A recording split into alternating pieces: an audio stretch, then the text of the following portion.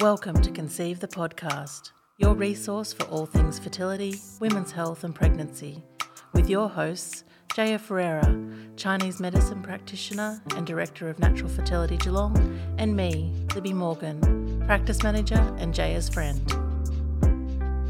Welcome everyone to this episode of Conceive the Podcast. Today we're going to be talking about male fertility. So Jaya's just going to be answering some common questions. She's going to take us through a semen analysis and what all of that means, and give practical advice on how to improve outcomes for pregnancy. Hi Jaya. Hi Libby. Where should we start? I guess, how important is male fertility when a heterosexual couple is trying to conceive? I think it is very important, and people often don't consider the male as much as they probably should. Yeah. I guess currently just men are attributed to about 30% of couples experiencing infertility, or where it's just a male factor. Wow. And then as a combination of men and women, that's about 40% of couples who are trying to conceive. Wow, that's quite high. Yeah, so they're the other half of the factor. Mm-hmm. So, yeah, really important that we consider both partners. So when you're considering male fertility, is semen analysis sort of the first place that you go to? Yeah, exactly. So most people will start with a semen analysis, and that's where we do too.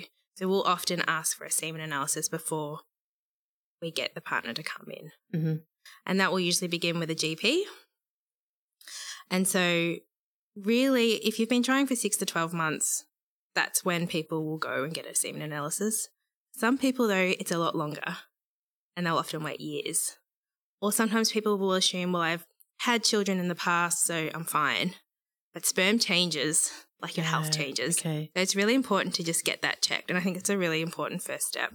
And do you think people put that off often, or just aren't aware that it can have an impact? I mean, some guys are really happy to do it, but some, I mean, I guess the idea of it can be just really off-putting, and but it's really a non-invasive way to check what's happening. Yeah. And you can kind of rule out red flags quite quickly. Yeah. So, yeah, I definitely recommend getting that done, and get it done earlier if you want to. Sometimes it's good to know. Yeah. But what does it all mean? So I know when they come back, there's a lot of different categories. Yeah, and that's confusing. And often in a consult, we'll start breaking that down and explaining that. So when you get your results back, the things that they'll be looking at, and what we'll be looking at, is we look at the volume. So that's how much fluid's in the sample outside of the sperm. Okay. Yeah. Sometimes I refer to it as whether they have a big pond or a little pond with lots of fish or not many fish in it. So the volume is how much fluid's in the ejaculate. And then we look at the sperm concentration. So that's how much sperm is in that sample as well. Okay. So how many fish are in the pond? Yeah. So how many millions? So there's always lots of them. But, the more that are there, the better chance of one of them making it to the destination. We look at the progressive motility, and that basically means how fast they're swimming and in the right direction. The progressive means in a forward direction. Okay. And so when I'm looking at that, I want to know whether they're going to be able to reach the destination, because that's a really important factor. Yeah. And lastly, we also look at the morphology, which is the shape of the sperm. So we want it to have a normal shaped head and a tail. So kind of like the classic looking. Yeah. And there's all sorts of things around. that can happen with sperm. They can have multiple tails, or be swimming in the wrong direction, or two heads. Really? Yeah. People don't realise this. Where are they swimming to? Just in circles. Just like, in that episode of The Simpsons with Homer's sperm. Bumping into each other? Yeah. And so all of the DNA is in the head of the sperm.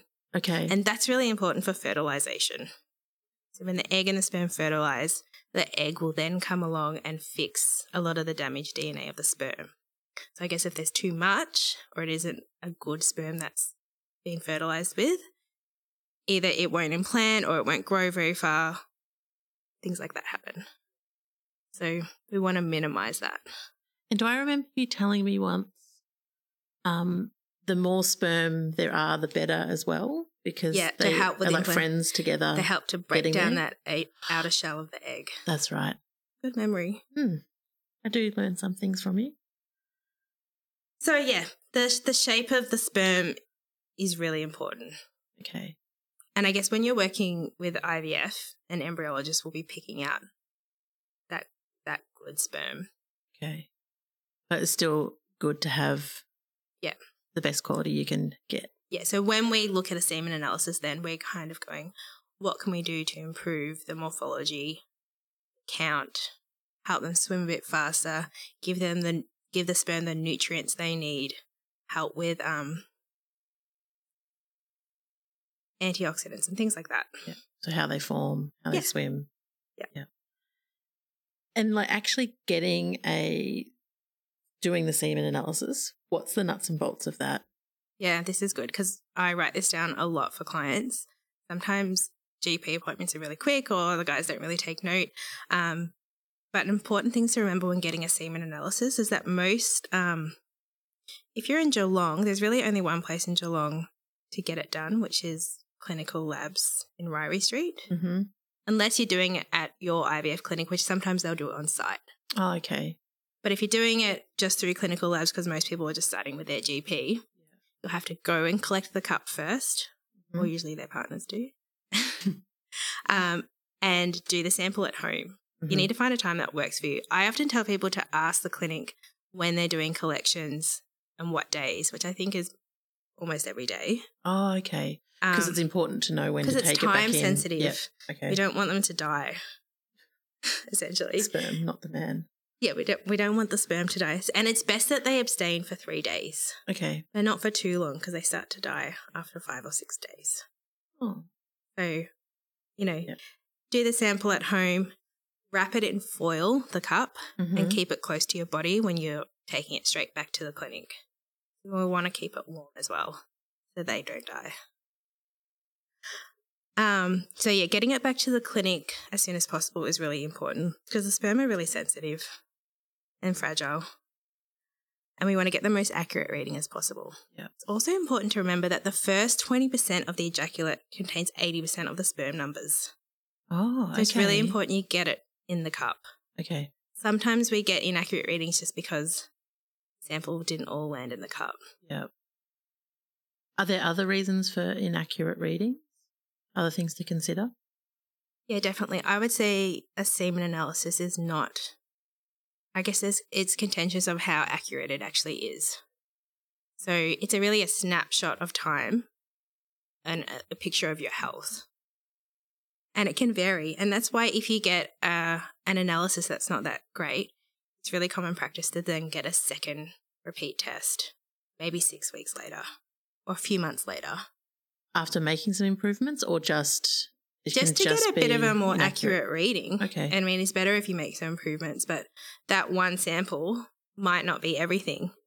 Let's just say you've been sick or you're highly, highly stressed or you had so much to drink on the weekend that killed them. Yeah, you're not your best self. Mm-hmm. So it's better to do it when you're feeling good. So even stress can impact. Yeah, and sometimes guys will say, like, I knew that sample wasn't good. I wasn't feeling good. Yeah, and it wasn't that great. Yeah, okay. Yeah. Be nice and hydrated before the test. Yes. That sort of thing. Drink lots of water. The semen analysis does give us some insight into what is happening, but there's speculation on how accurate it is. Mm-hmm. It does not tell us enough about the DNA integrity of the male.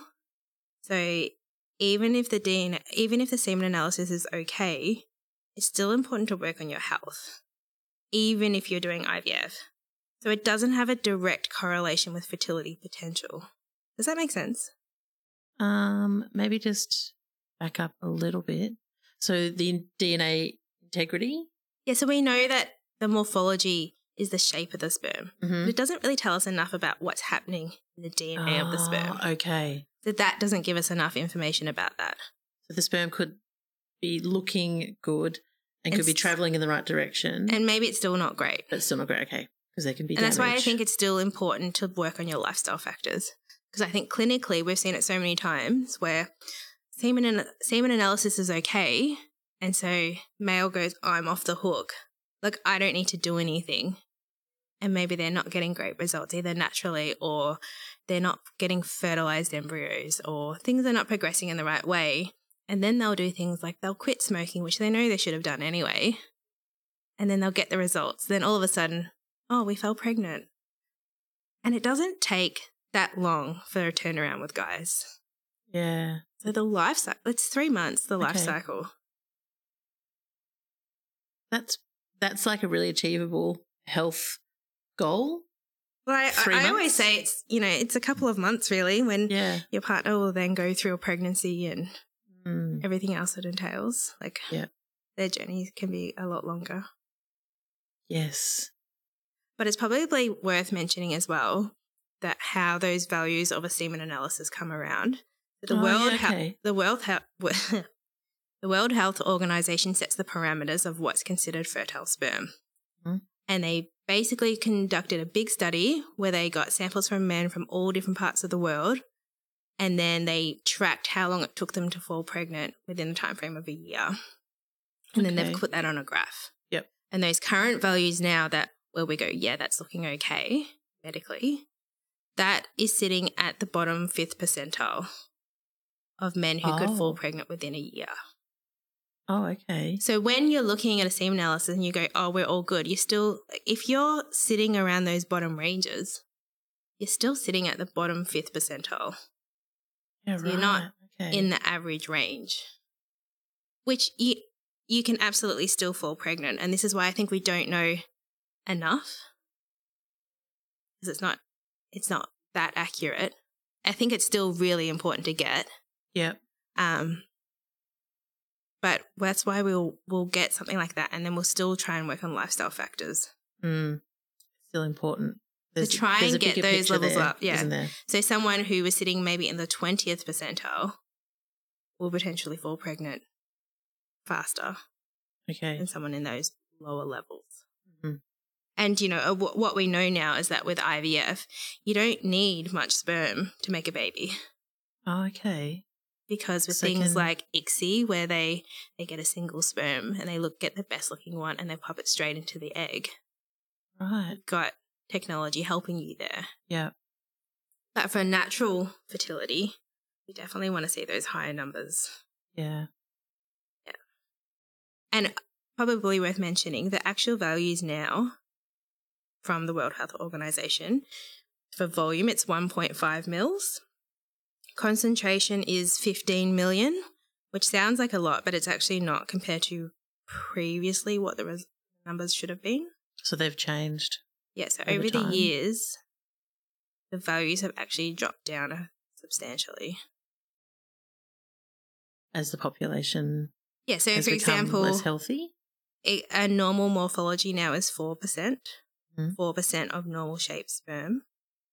Whereas, 10 years ago it was 14%.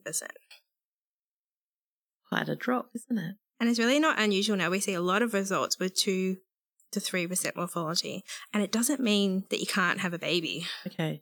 Like, that's the most important thing. But levels are dropping. Yeah. And primarily in Western countries. So we've kind of got to ask the question of what's going on there? Like, why is that happening? Why is it harder now to have babies? And it's showing how much lifestyle, I guess, is impacting all of our health. Yeah. And it's just interesting that those levels have dropped so much as well. So when we look at a morphology of 2% and we go 98% of the sperm not looking normal, it's harder for the body to make a baby. Yeah. Yep. Which it means there's just higher numbers of sperm with damaged DNA potentially. So that other part of the picture that you're talking about. Yeah, and this is why we want to know about the guys early on. We get better results when we can work on both partners at the same time. But sometimes just working on the guys, if their partner's okay, we shift the focus. Yep. But it's better than, say, she's been coming in for 6 months and then we decide to work on him and we've got another 3 months on top of that. Yeah, if you're working on it and you're wanting a baby now, then both parties. Absolutely. So when you're trying to conceive, as most women would know, every month feels crucial. Mm. Don't want to waste more time. Are there other investigations? So you talk the semen analysis isn't always that accurate. What other investigations are there? For male fertility? I guess some other big ones to mention are anti-sperm antibodies. Okay. Which is a test that a fertility specialist will more likely do. Okay. GPs don't tend to really know much about it. And that basically means it's when there's antibodies on the sperm that basically make it really difficult to fall pregnant naturally. So why is that? It's when your immune system is targeting the sperm and seeing it as an invader. Oh, okay. So the woman's body is seeing it as an invader. Have I got that right? To double check my notes on, I want to get that correct. But what it means is it's really difficult to fall pregnant naturally. Mm-hmm. And I can think it's a little bit of a dark horse. It's actually not that common, but I feel like I see it a fair bit at the clinic. That's interesting. What are the causes? What makes that happen? Well, it can happen from trauma. Let's say you've been kicked in the balls really hard or you play sport. So actual trauma to... Yeah, it can happen from trauma. The testes. Yep. Or, I see it quite a bit with footy players or people who have played footy. And maybe it happened, like something minor happened in the past and you just never saw a doctor about it or it wasn't that. But then there may be antibodies that have come up and you won't see it in a semen analysis and a GP won't test for it. Or if you've had a reversal of a vasectomy, that can cause antibodies. Often it does. Okay. After 3 months. So they have the reversal and then have got 3 good months and then potentially the antibodies will be there. Will kick in. And that's the first thing I think of when I hear vasectomy reversal. How long have you been trying? Yeah. But sometimes it doesn't happen. So it's really case by case. Yeah.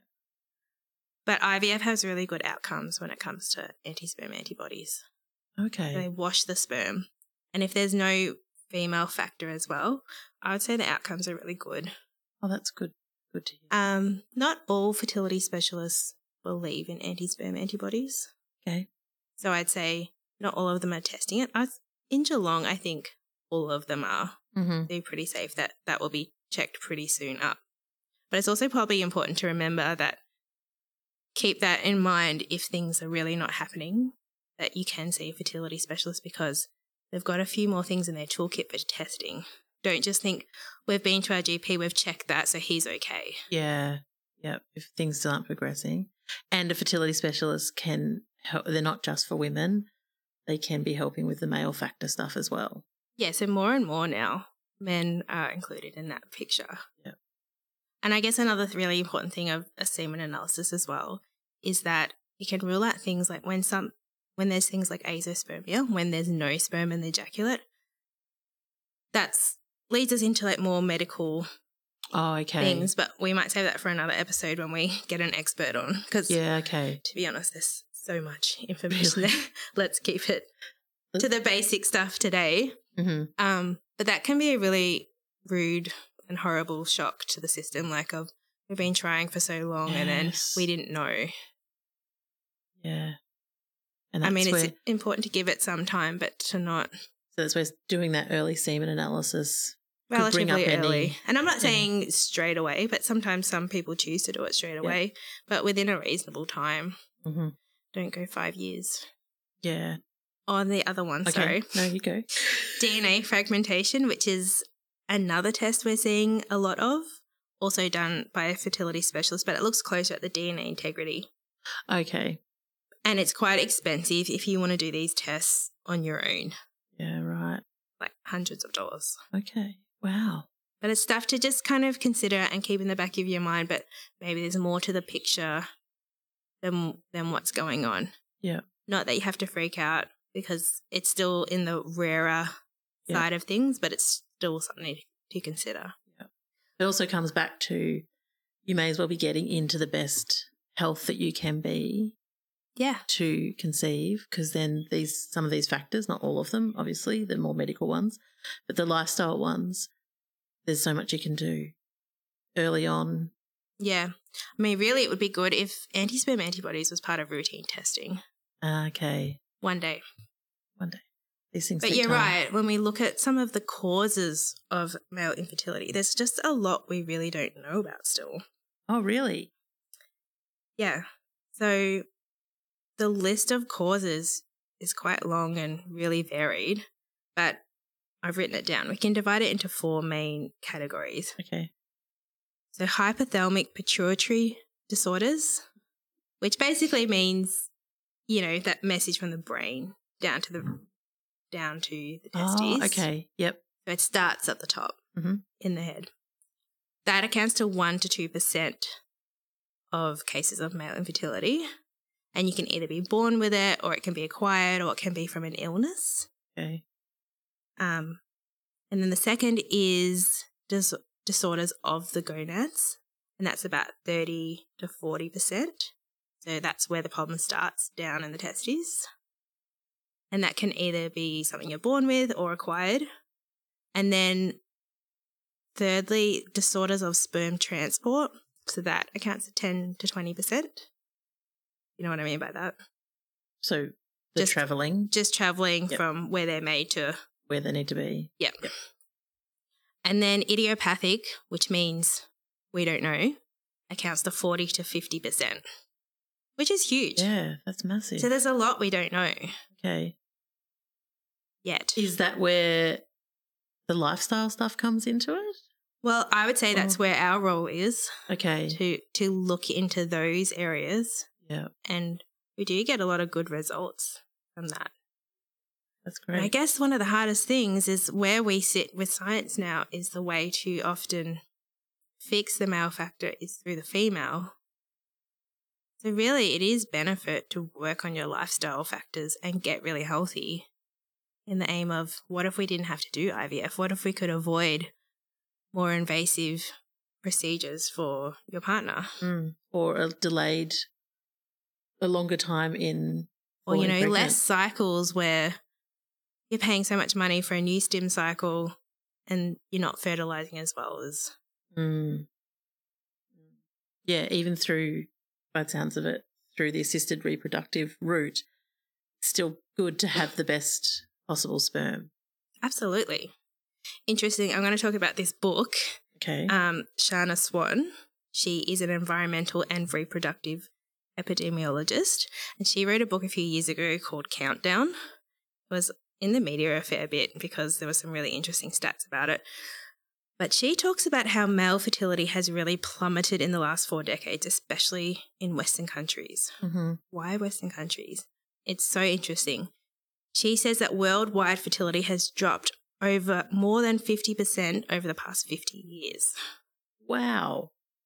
And that a man today has only half the number of sperm that his grandfather had. Again. Wow. and I think about it because I think when I started working in supporting women in IVF maybe 10 years ago, I don't think we really looked at the guys that much. Really? That's interesting. It wasn't as common as it is now. And then also in her book, she says that in some parts of the world, a 20-something woman is less fertile than her grandmother would have been at 35. That's a really big shift, isn't it? it? And we are seeing lots of younger women seeking things like IVF or seeking more help than they would have quite a while ago. And in her book, she really talks a lot about damage from exposure of chemicals and endocrine disrupting chemicals, which not only can affect your fertility now, but may help hurt the reproductive health of future generations. Wow. So that's where it could have. She's suggesting that there was a lot of chemical exposure, say, in our grandparents' era. That could also be affecting now. She's saying now, yeah. And then now. And now we're just dealing with more exposure because I would say less people are smoking and we are more aware of health. I guess stress is a major factor as well at the moment. Yeah.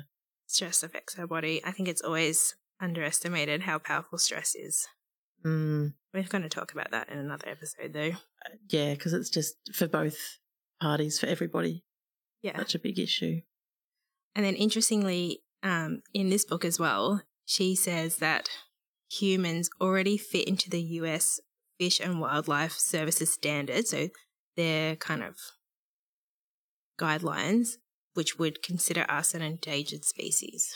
Oh, really? I think she projected by the year, like, I can't remember what it is off the top of my head, that we would have a even more serious issue with male fertility if we keep heading in that direction, which we're heading now. Oh, my goodness. So it's really something to think about. Yeah. Does age play a factor for men? Because people sort of are always like, Yes. oh, I can have babies till I'm 80. Yeah, absolutely. So after the age of 40, we know that DNA integrity of the man's sperm starts to really decrease. Oh, 40. Yeah. Interesting. Men do have a biological clock. It's just not as significant as women's. Yeah. Yeah. But yeah, they absolutely do. I feel like we've talked a lot in this, if lifestyle factors keeps coming up, and what do we mean by that? What can we do? What are they? And I guess our clinic is probably a good place to start with helping people. Yeah, so things that we would look at straight up. Are they smoking? Are they doing drugs? Are they drinking alcohol excessively? I need to find the reference for this, but I did read that smoking can increase your chance of miscarriage by 50%. Oh, that's really big. And I can't believe and how that's many... coming from the male side, not just the female side. Yeah, but it's both, really. Yeah. I can't believe how many guys just continue to smoke. I know it's hard to give up when there's addiction, but, you know, there's people that fall into the category of not willing to. And I think we just can't get away with it. Some people are lucky and they're just super fertile and they don't need to, but it is so beneficial for your health not to smoke. For all areas of your health. What you're passing on to your child. Yeah. Yeah. You want to be passing on the best genetic material you can. Yeah, so we'll look at, you know, whether there's excessive weight issues, especially around the gut. Mm. They're not moving enough, not exercising, how stressed they are, any occupational hazards. Do they work with lots of chemicals? Are there exposure to different things? Some prescription medication can affect like antidepressants and stuff like that. Excessive caffeine. Oh, really? And things like pre-workout and some protein powder. Obviously, steroids goes in that category too. Yep. We look at the whole picture. But I would say often in the clinic, we probably first start with like stop smoking. Mm-hmm. And then it's just getting them into a bit of a better routine. That's for them. Yep. Just eating real food. There's no crazy fertility diet or anything like that. Getting them on good supplementation, good antioxidants, acupuncture. We want to reduce their stress. We want to make sure that they're sleeping well. Things like that as well. Yeah. So it is a lot of lifestyle factors. Yeah. Can really influence it. And so it's often coming back to basics. Mm. And then I guess sometimes when you're working with people like us and we will do that initial semen analysis, then we don't recommend doing another one until after 3 months. Okay. So just to see the life cycle through of the sperm. And a lot of the time they fall pregnant before that 3 months is up. I actually don't think we retest a lot. Okay. We have recently done quite a few. Changes can have a big difference. Yeah, well sometimes it's just those little things and that's all they need. Are there, when you talk about supplements, it's a bit tricky talking about specifics, but if you're just sort of looking, I know everyone's individual, if you're looking for sort of something general to start on. Just a good multivitamin. Okay. Like you could start with Menavit, but I really like NaturBest, which we stock in the clinic. And you can just buy it online, can't you? Yeah, you can. You can buy it direct from them. And so I think that would be a good place to start. It's really good quality. Yeah. I'll put the link to that one in the show notes. Yeah. But really, if you want to get good specific advice, it is really good to see an acupuncturist who works in fertility or a naturopath that works in fertility. Yeah. Because they'll be able to break down your semen analysis and your lifestyle and kind of make a really targeted treatment plan.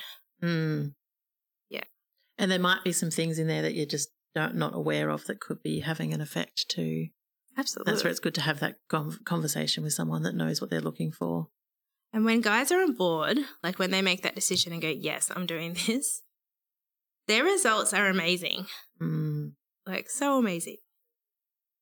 And there are lots of guys who are doing a lot of work on their health and seeing really good results. That's really lovely. Some of my favourite, can't say favourite, but some of my clients I really enjoy working with are guys that, you know, are really on board. Yeah. They're really into and they really take responsibility for their part in this. Yeah. And creating their family. Yeah, it's great. And I guess the other thing to consider as well is that sometimes when you're making these big changes in your health, the sample can get worse before it gets better. Ah. And I think that is part of some of the detoxification process. Yeah, and, okay. you know, sometimes it's a bit of a, you know, we call it a crisis healing. Yeah. And then you bounce back. But always after that time period, they always say they feel great. Yep. Their stress is reduced. Stress is a big one. And sometimes you don't even realise you're stressed until someone points it out to you. And making little changes like not going through drive-through. Yes. Just eating a bit better. Not grabbing a chocolate bar when you fill up. Yeah, or just, you know, not having 5 coffees, just cutting that down. Yep. Little things can make a huge difference. And I think that's a really good place to start before then jumping straight into really invasive procedures or, you know, putting lots of money into a place. And, you know, even if you are coming in and you're preparing for IVF, that's still a really good thing to be really healthy before you start that as well. It's not a waste. It can never be a waste improving your health. No. I think you've covered all my questions that I had. I hope that's helpful. But we're always here if you have other questions. Yes, hit us up on We will do another episode for some of the trickier male fertility cases. Yeah, that would be really interesting to get someone on. Because it is really interesting. Like, there is a lot that still can be done when there is no sperm in the sample or... Okay. Not all hope is lost necessarily. Cool. Thanks for that, Jayla. No problem. Thank you for listening. If you enjoyed today's episode, please share it with a friend, subscribe where you listen, or head to Apple to rate and review. You will find the show notes on our website, conceivethepodcast.com.au, and can follow us on Instagram at conceive_podcast, where you can also leave questions for future episodes.